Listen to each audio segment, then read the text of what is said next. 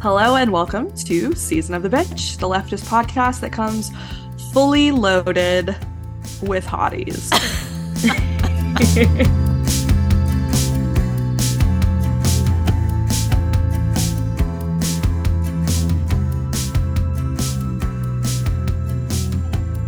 Sorry. No, sorry, bitch. That was perfect.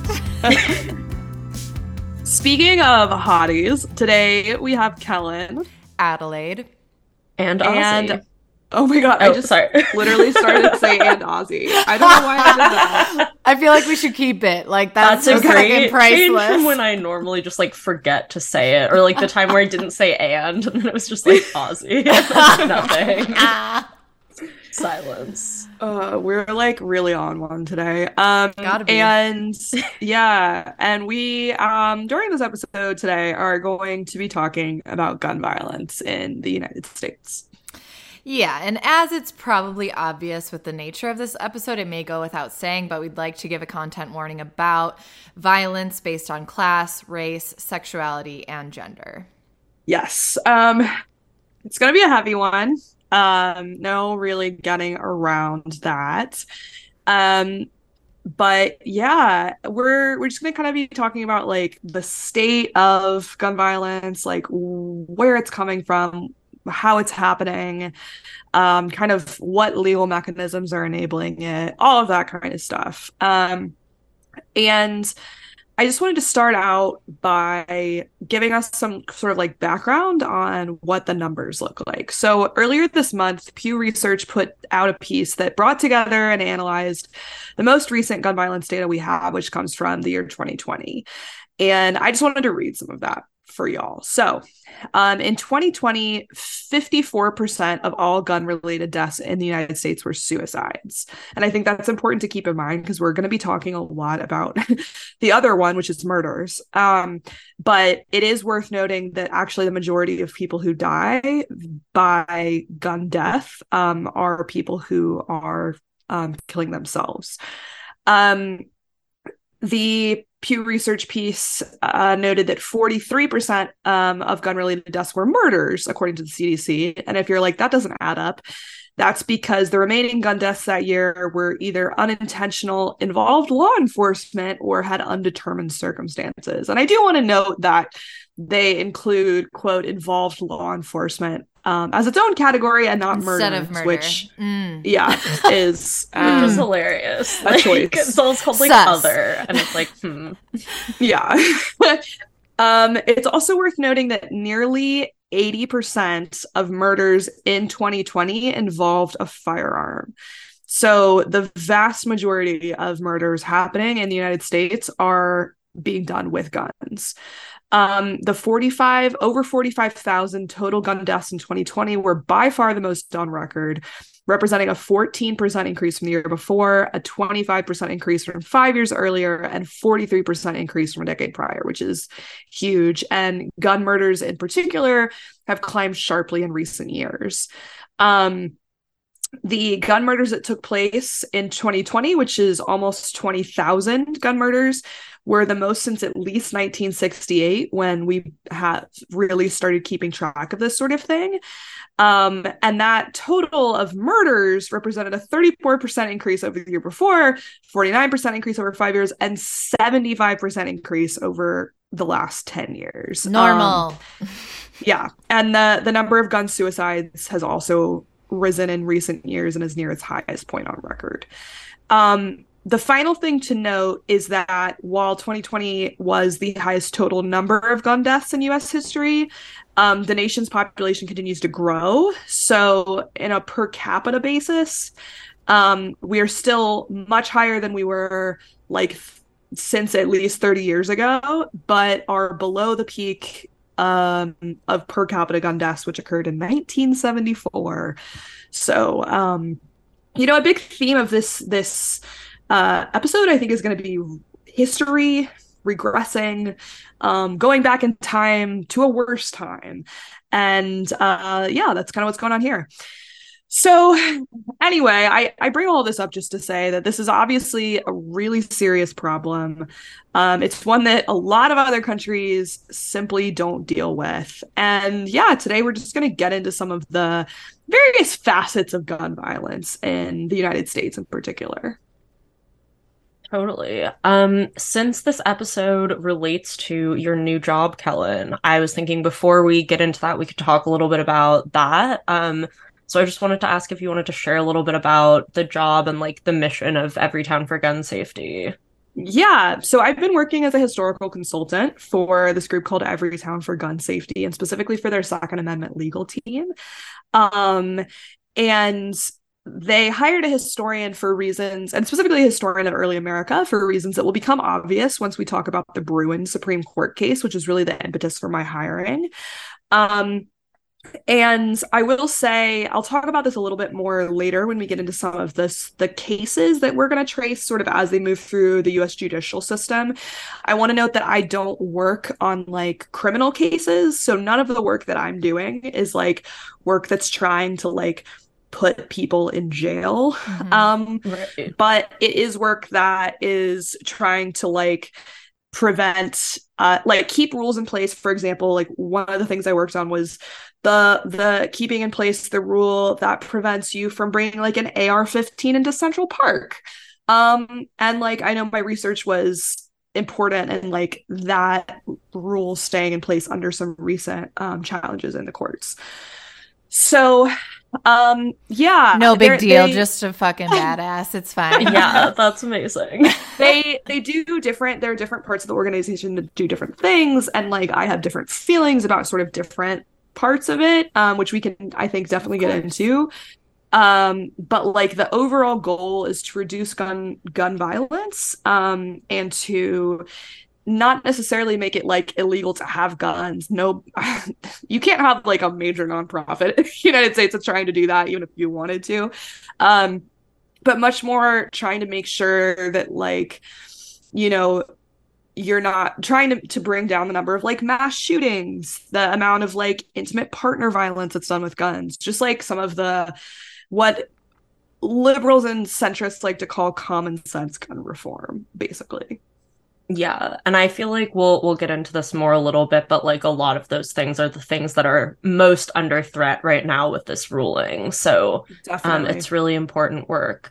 I also wanted to ask, just because I'm also someone who has worked in a nonprofit, and like while I was doing that, I felt like it was always this balance between what I was doing for work with this bigger organization that like needs to put up a more palatable public face so that it can do the really important work that it does, because of the horrible fucked up way the US works, we have almost no welfare. Nonprofits have to provide all of it. In order to be able to do that, they have to beg for government funding. In order to be able to do that, they have to have relationships with politicians. And so it's like there are literally just things that they cannot do without risking like lives, literally, in some cases. But then like also there was my private life and like my own political activism that could be and was much more radical, and like that was also true for many of my coworkers, and that did not mean that we couldn't work on like both of those kinds of paths at the same time. But I guess I just feel like there were some challenges that came with that, and I know like a lot of nonprofit employees struggle with this because nonprofit employees often are more radical. So I guess I'm just curious if that's something you've been navigating at all, and like if there's any advice that you would give to people who might be in a similar position, kind of like thinking through these things. Yeah, no, that's a great question, Ozzy. It's so funny that you asked this. I literally was on the phone for an hour last night, like of my own time, with one of the lawyers on the team, who he's like a young guy who is like really involved in like he's got a lot of really interesting thoughts and even like very radical thoughts about the way to like push sort of like the legal directions that arguments could take that are like it's interesting to me to see like legal radicalism, because it wasn't something I knew very much about, you know, like people who are like trying to come up with really creative and like boundary pushing things that you can say in a courtroom is really interesting.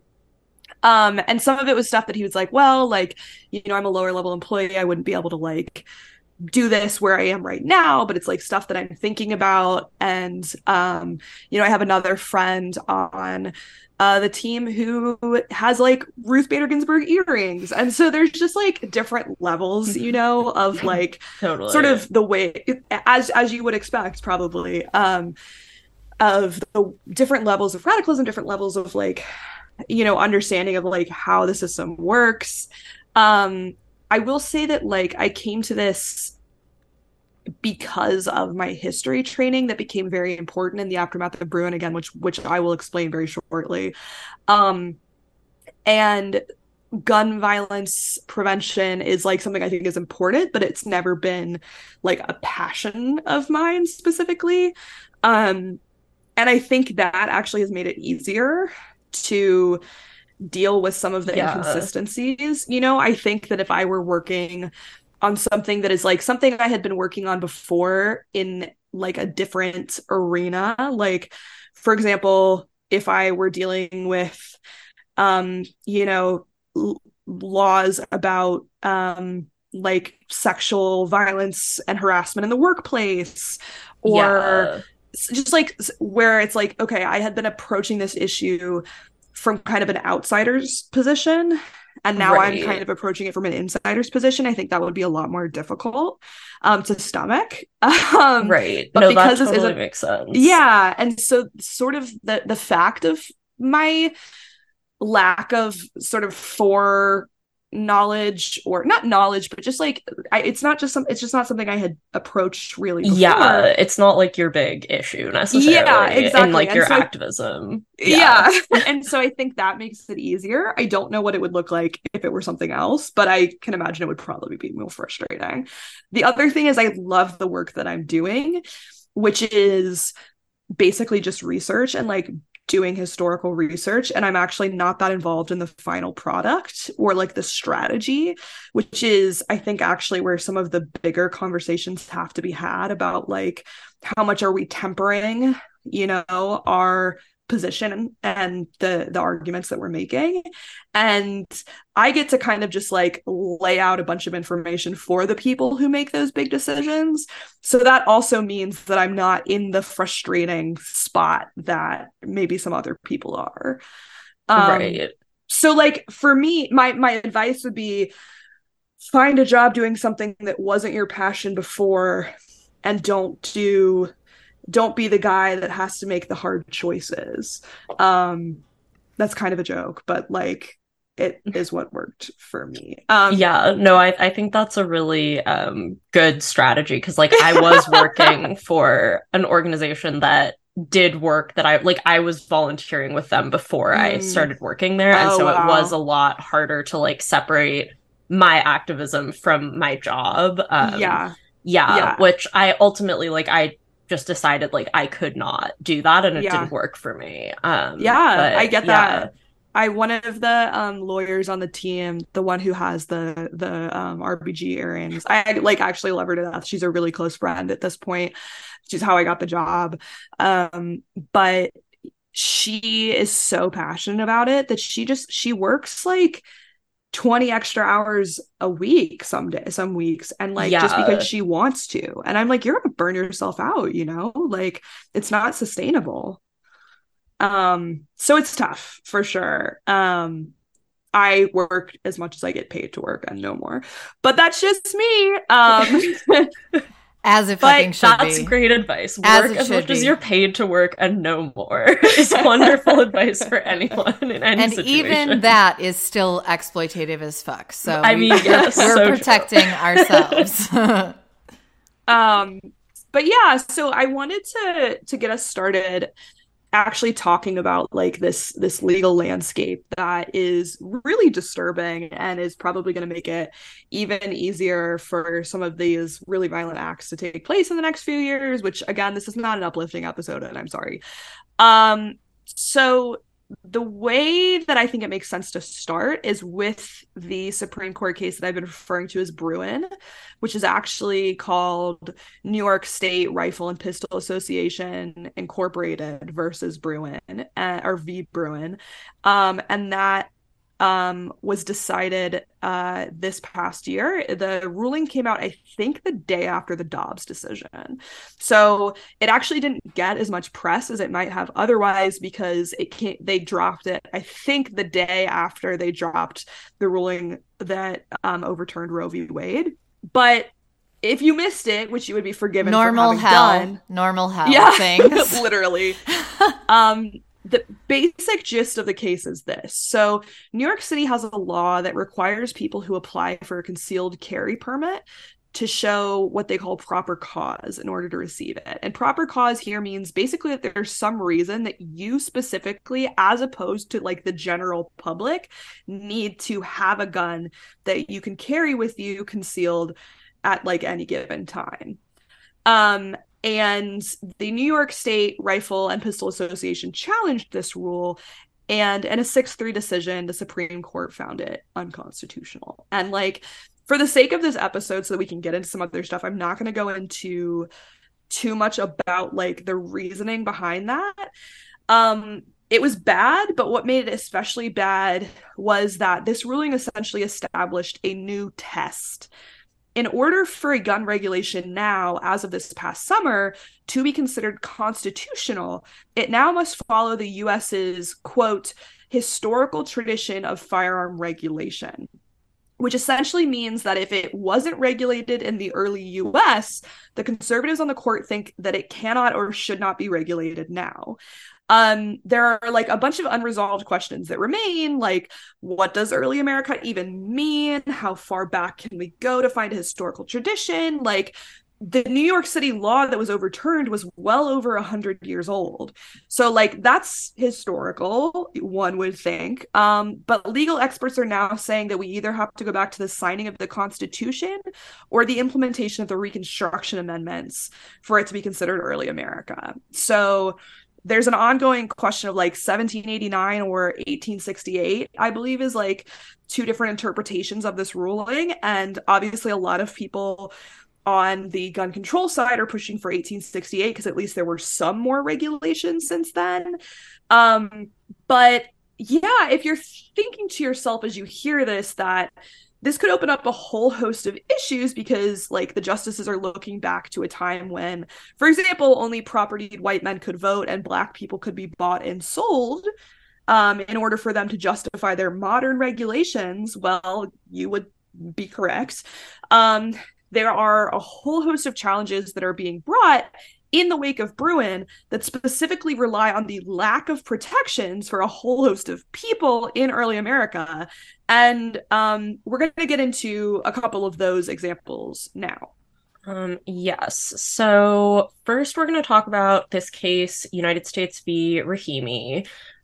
So this is a case where police had a warrant to search this man's home, in part because they apparently thought that he, quote, fired multiple shots in the air after his friend's credit card was declined at a Whataburger restaurant, unquote.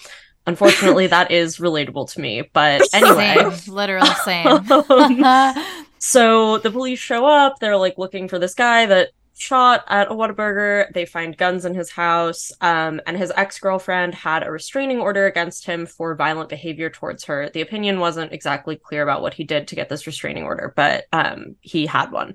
So basically the law said that if you have a restraining order from an intimate partner, then you're not allowed to have guns. But the police found guns in his house and arrested him, and he was convicted of the crime of possessing a firearm while under a domestic violence restraining order.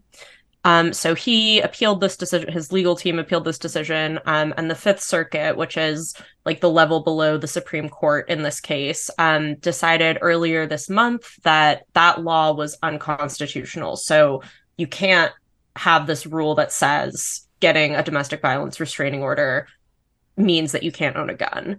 And this was directly because of this Bruen framework that Kellen was talking about.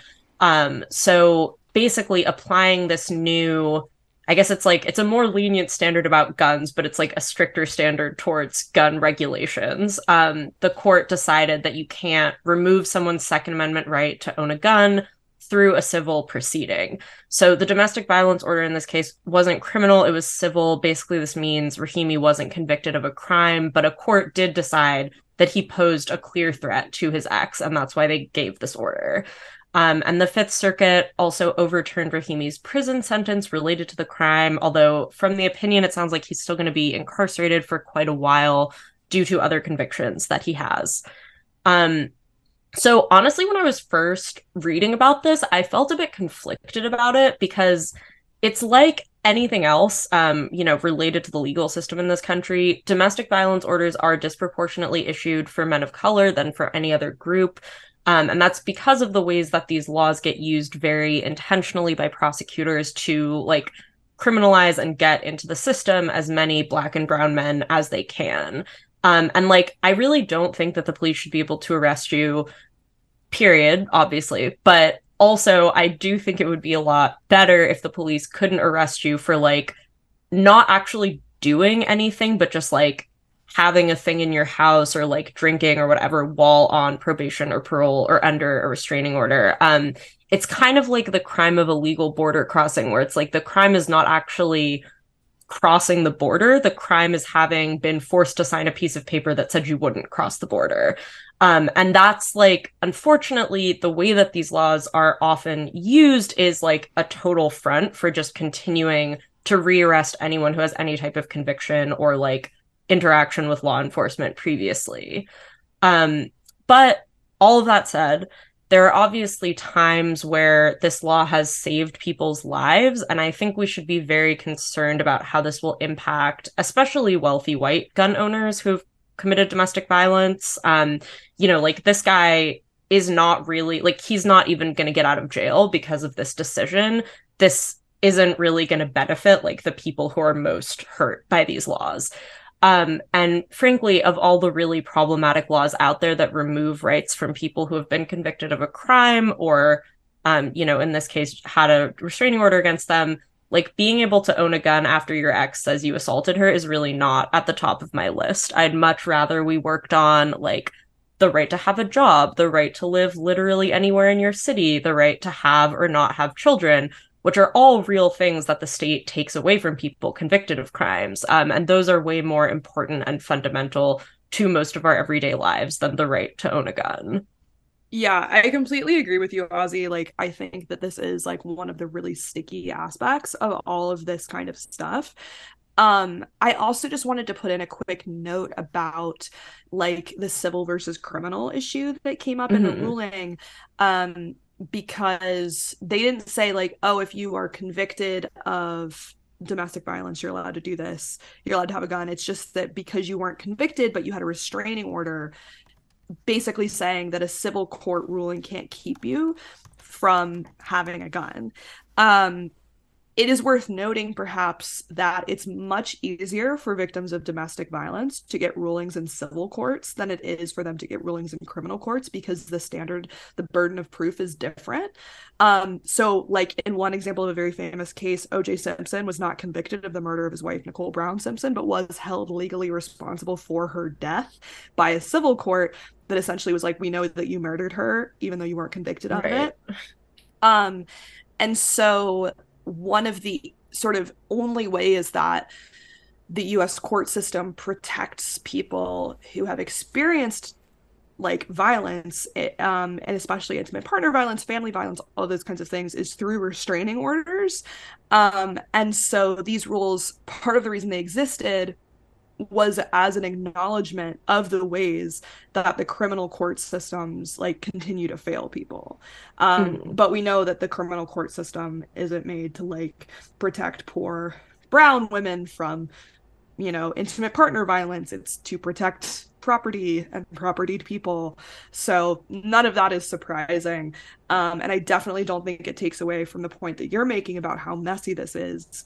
Like that a lot of like gun charges exist to put people in jail when police, for example, had already decided they were going to search their car and try to find something. Right. Yeah, that's really helpful context. Thank you.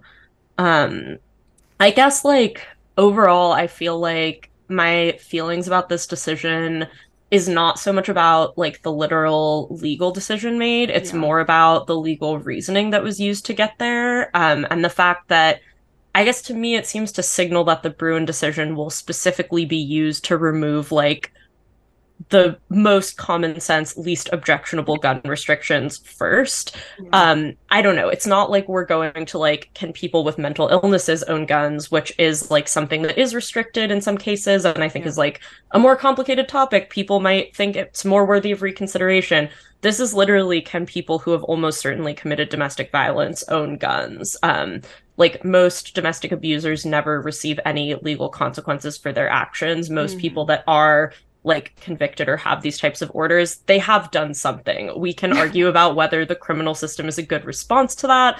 I would Yeah. say no, but Yeah. you know, like but like that it is like I guess just to me a more sort of like clear-cut issue where like I just don't have any faith that the Bruin decision will be used in a way that will actually support like those goals that I mentioned earlier of like not just randomly arresting people for living their lives. Yeah. It seems like it's going to be used to very quickly erode a lot of the very few legal protections that like more vulnerable people have against gun violence.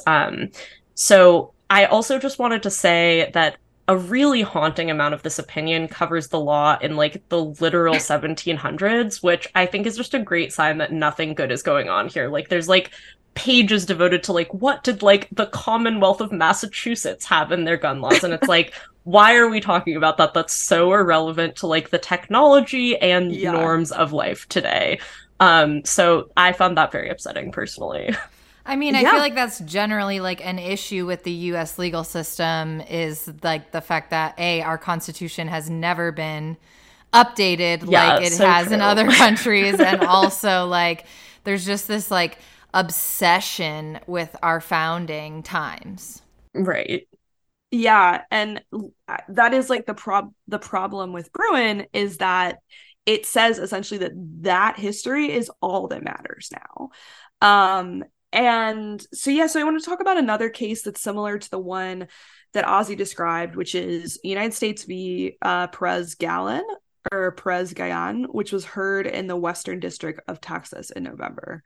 So in this situation, a man named Litzen Antonio Perez-Gallon was found in possession of a firearm despite having a restraining order against him for domestic abuse. So this is a similar situation to the one we were talking about with the Rahimi case.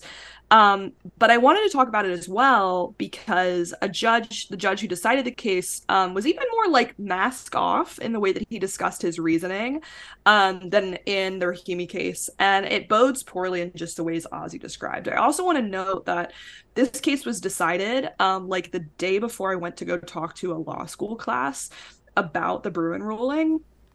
And the consensus at the time, because this was decided in November and the Rahimi case is slightly more recent than that, the consensus at the time was like the ruling in Perez-Gallon will not stand. Like there's no way that a higher court would have this, like take this reasoning up. It's just a way too out there reading of the Bruin decision. And then the Rahimi case came along and everyone was like, just kidding. Okay. Anyway, so in the Perez-Gallon case, the judge found that a history of domestic abuse, period, should not prevent someone from having a firearm. So this is not about the like civil versus criminal distinction that was being made in Rahimi. This is simply about domestic abuse should not preclude someone in principle from owning a gun. And the specific reasoning for this is fucked. Sorry. Yeah, and the reasoning is, quote, the historical record does not contain evidence sufficient to disarm domestic abusers. And the logic here literally is that the founding fathers did not care about violence against women, and so we legally cannot care about it either, at least insofar as we're talking about the context of gun regulation. It's like, stop sucking the dicks of the founding fathers. They're dead. They're so dead. They're dusty. Oh, God. Yeah. And so just like as a reference, I to this end, borrowing from one lawyer this is just like not related to gun rights, but a paper about like the way that these kinds of issues were handled in early American courts. Quote, the Anglo-American common law originally provided that a husband, as the master of his household, could subject his wife to corporal punishment or chastisement so long as he did not inflict permanent injury upon her. Note that there is a permanent injury thing there, but I think the premise is that since no one has yet been killed, it's fine. Right. So Also, mental trauma is permanent for many, many people anyway. Right. Well, that's not something that the founding fathers would have acknowledged. Right, of course. I mean, I'm just talking about our utopia where we actually take care of people. No, completely.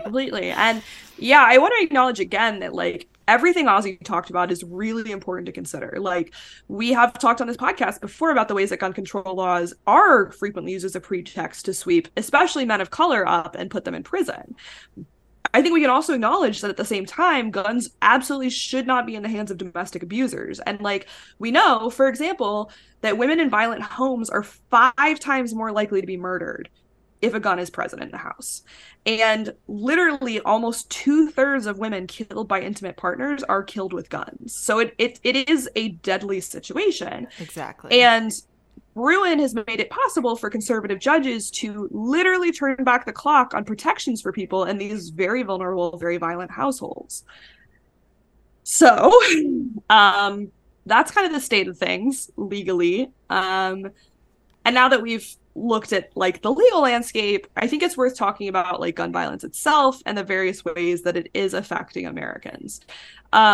Obviously, part of what prompted this episode is that there have been some high-profile recent shootings, including especially the most recent one in Michigan State, and I just wanted to acknowledge that, even though we still don't have that much information about exactly what motivated the shooting at this point. So as of this recording, it's been about a week and a half since a gunman shot 8 students at Michigan State University.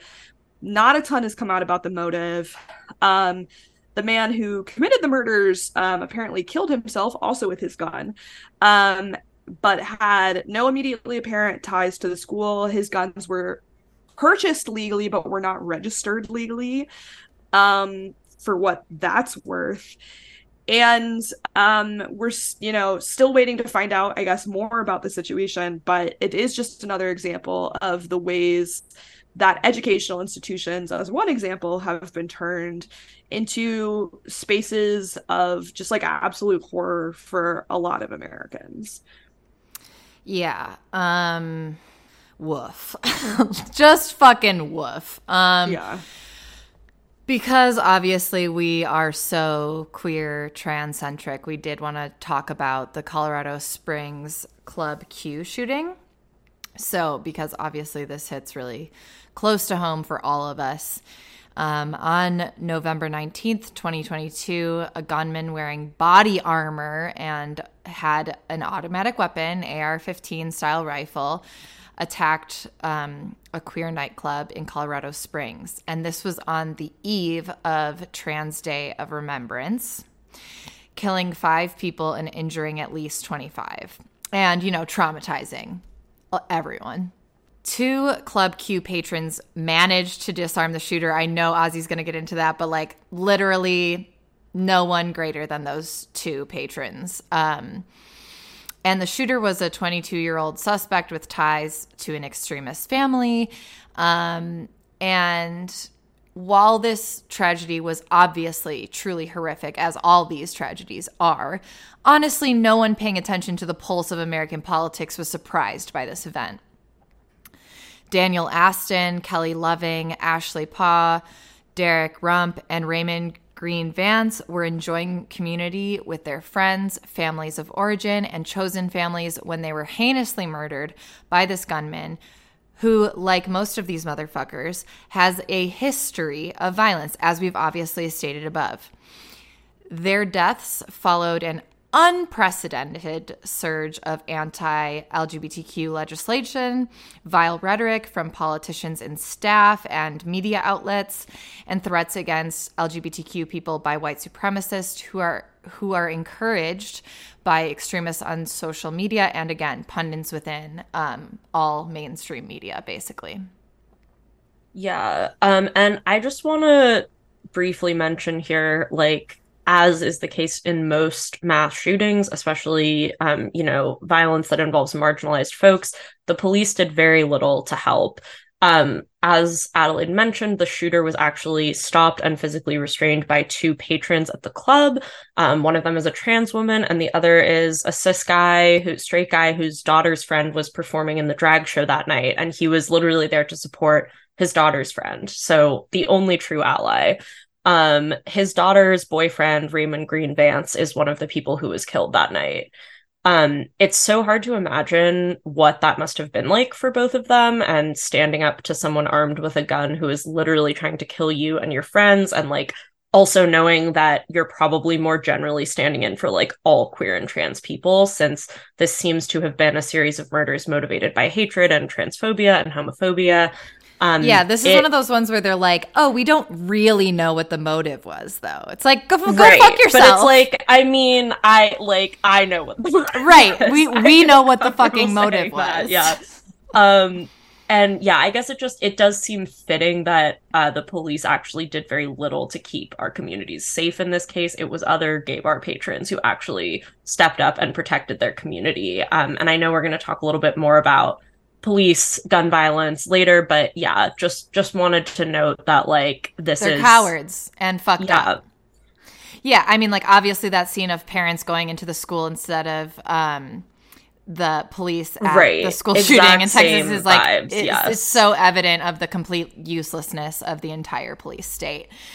So obviously we've done a lot of episodes on the ways queer and trans rights are being stripped away in the United States, but it is worth a brief recap of this, because when this is the tone of our nation, paired with the easy access to automatic firearms, we cannot be surprised by these issues, and we aren't surprised by these issues, and we're fucking exhausted and we're scared at this point.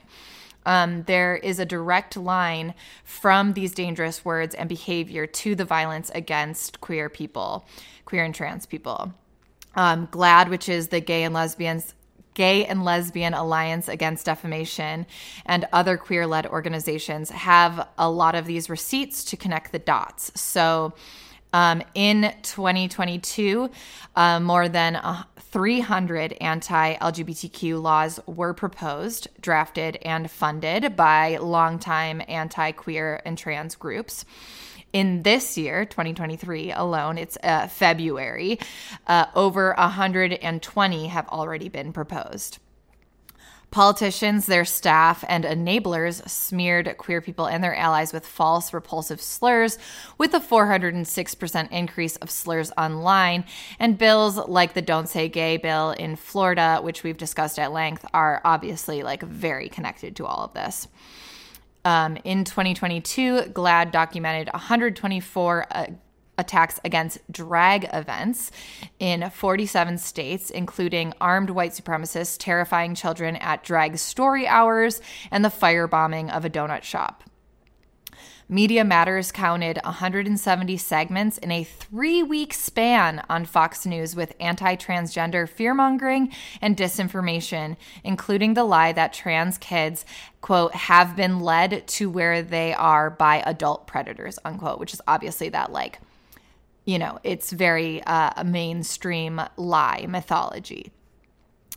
More than 2,500 books were challenged or banned between September 2021 to September 2022.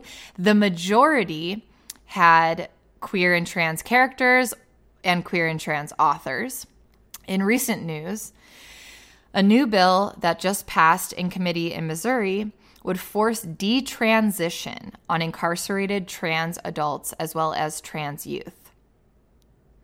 Like, what the actual fuck? People who have committed violent crimes against their domestic partners are allowed to get guns, but like you're just in jail. We're gonna like strip literally all your fucking rights away. One of these things has literally never killed anyone. One has killed hundreds of thousands of people. Like, it's just, yeah. The math isn't mathing, as Zoe would say. Shout out. So obviously, enemy of the pod, Ron DeSantis, aka the governor of Florida, just introduced a bill called the quote Reverse Woke Act, which, like, first of all, what a fucking name.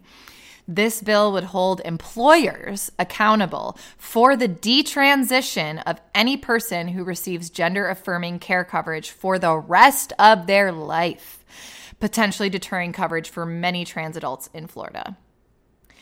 All that to say, gun violence is an extension of the systemic violence that queer and other marginalized communities face every single fucking day in this hell country. So briefly, just to kind of like give us a moment, I wanted to share, and I got their consent, a poem that one of our friends of the pod, JD Haggerty, who's an incredible poet, shared with our Discord community recently that is very related to all of this. It's called Trans as in Fuck You. We become relatives when your eyes open and ancestors when they shut. My politic is whatever lets my sisters thrive, whatever lets my brothers become fathers, whatever keeps my family alive, intact, ongoing. A legacy, history of power coming for our throats. We sidestep and subsist, but deserve so much more. They try to make us canaries when we are birds of paradise. Pull us like weeds, yet we grow in the cracks of their structures. I am holding my roots in the earth for you. I reach to the sky to be seen. When you are low, raise your chin. Eyes to the sky, anywhere you see me, I will build you a home. There will be honey and flowers. There will be dancing, and none of us will ever again have need to fear. Thanks for sharing that, Adelaide. We really appreciate it. For sure. I think something that came up in the discussion of like the Club Q shooting and also just like the general like like the list of sort of legislative acts that are coming for queer and trans people, it becomes evident that like the state itself is obviously part of the problem and is actively endangering many of the people who live in this country. And so I did want to take a moment to note that like much of the gun violence specifically that occurs in this country is actually executed by agents of the state and specifically police. So obviously there are so many cases where this happens, including many that we will probably never learn about. But I wanted to highlight a recent one. So just a few days before this recording, a white police officer in Louisiana was charged with the shooting death of Antonio Bagley, a 43-year-old Black man. Bagley was unarmed and running away from police officers when he was shot and killed on February 3rd in Shreveport, Louisiana. Bagley's relatives have also filed a $10 million lawsuit against the officer who fatally shot him. But as I mentioned, he's also being now tried in court criminally. And in the words of the family's lawyer, quote, flight, meaning Bagley's running from the cops. Flight does not mean shoot to kill. Flight does not mean you are the judge, jury, and executioner, and that's what happened. That was what happened in this case, and it is an incident we see far too often in the state. It's an incident we see far too often around this country. And indeed, Bagley is just one of a number of Black Americans who have been shot by police officers over the last several years. The list of high-profile murder victims includes men like Bagley, but also women and even children. Of course, that includes Philando Castile, Breonna Taylor, Alton Sterling, Tamir Rice, and Mike Brown, whose shooting death at the hands of police in Ferguson, Missouri in 2014 helped launch the modern Black Lives Matter movement. I think this is a good sort of point to transition into talking about sort of more about the structural elements of this violence, who is doing the actual fucking killing, because even when it's not police, a lot of times it advances the, same ends as what police violence does, and it at the very least is affected by sort of the same structural elements in our society. Yeah, the same like hierarchies of oppression for sure. Yeah, and like people, and by people I mean like libs, mainstream. Like when there's these shootings, there's often this thing of like, you know, people like waffle about underlying common denominators. And I just, we would like to express to you that that's a load of bullshit.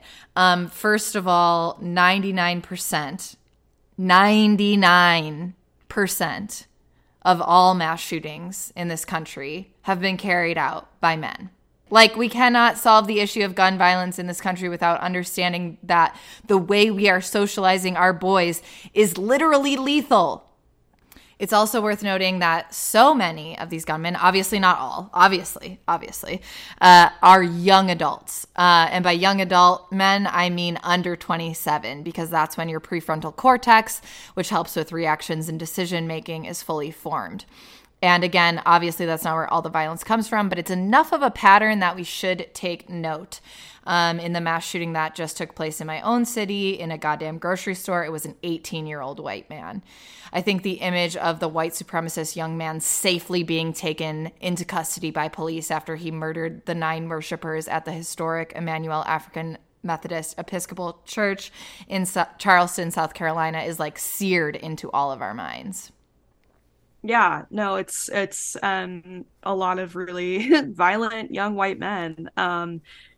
Although there are definitely older white men who are also, doing a lot of these shootings, especially when we think about like intimate partner violence that's occurring in households from husbands and fathers. But as Adelaide said, especially when it comes to what we call mass shootings, the vast majority of the perpetrators are men. And that's not because like having a penis means that you are more likely to have a gun. You're not, whatever. Like, this is not a bioessentialist argument. Right, of course. Like Adelaide said, it's about how we raise boys. And even when violence is directed outside the home, like in a school, a store, or another public space, the violence is often beginning at the home. So according to research that was put out by Everytown for Gun Safety, quote, in more than half of mass shootings over the past decade, the perpetrator shot a current or former intimate partner or family member as part of the rampage. And this is another reason that preventing abusers from carrying weapons can actually be a really important intervention, because it may not only save the life of a partner or a child or a parent, but actually the lives of others outside the home as well. Right. Like if someone's creating that violence, it's likely that they're not going to stop there, right? Yeah. Yeah.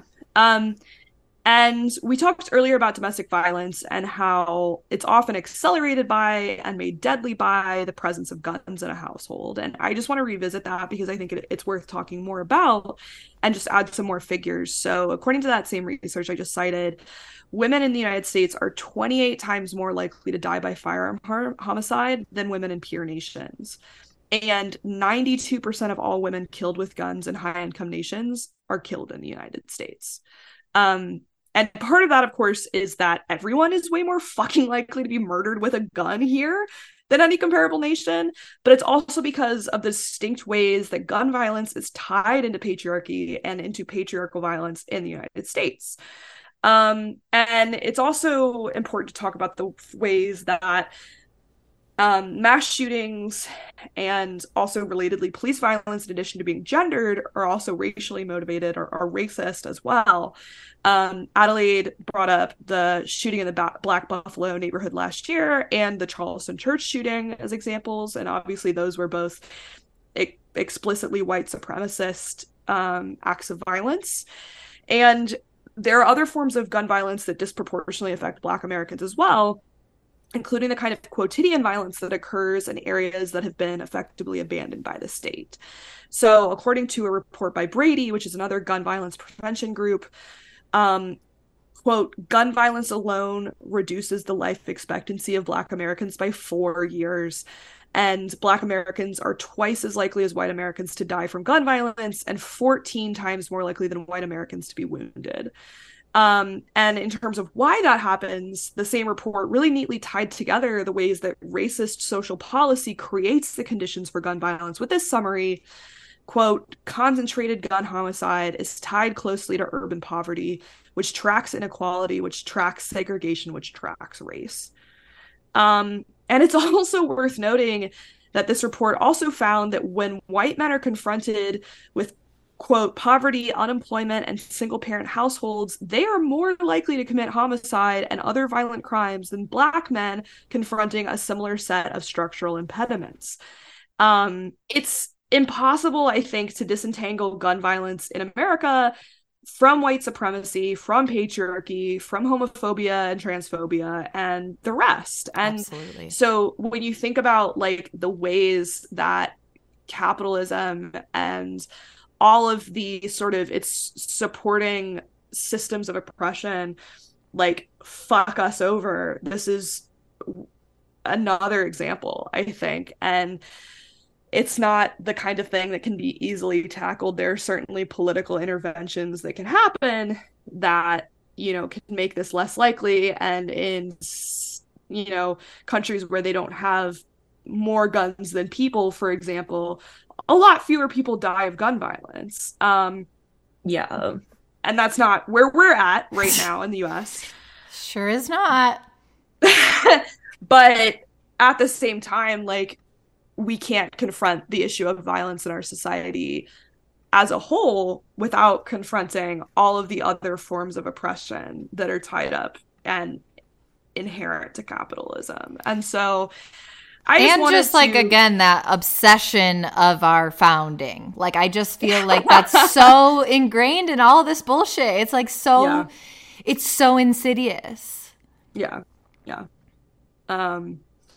So, you know, this has not been an uplifting episode. but if you want to find an uplifting space, you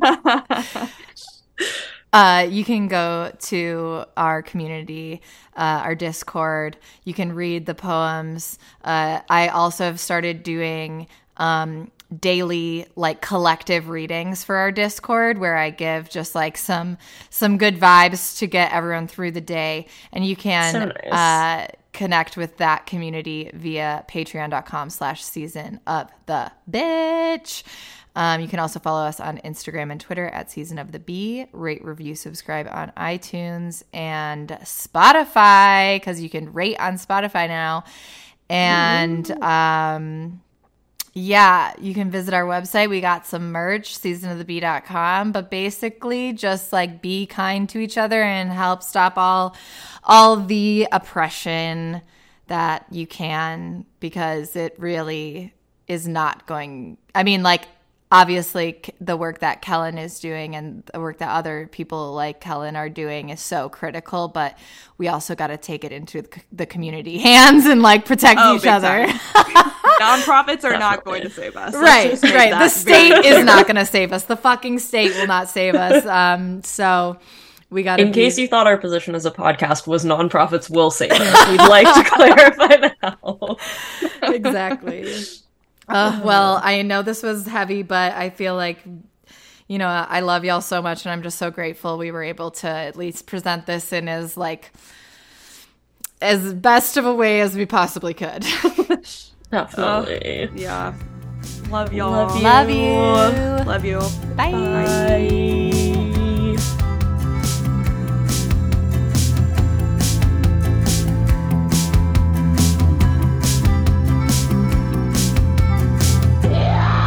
Season of the Bitch.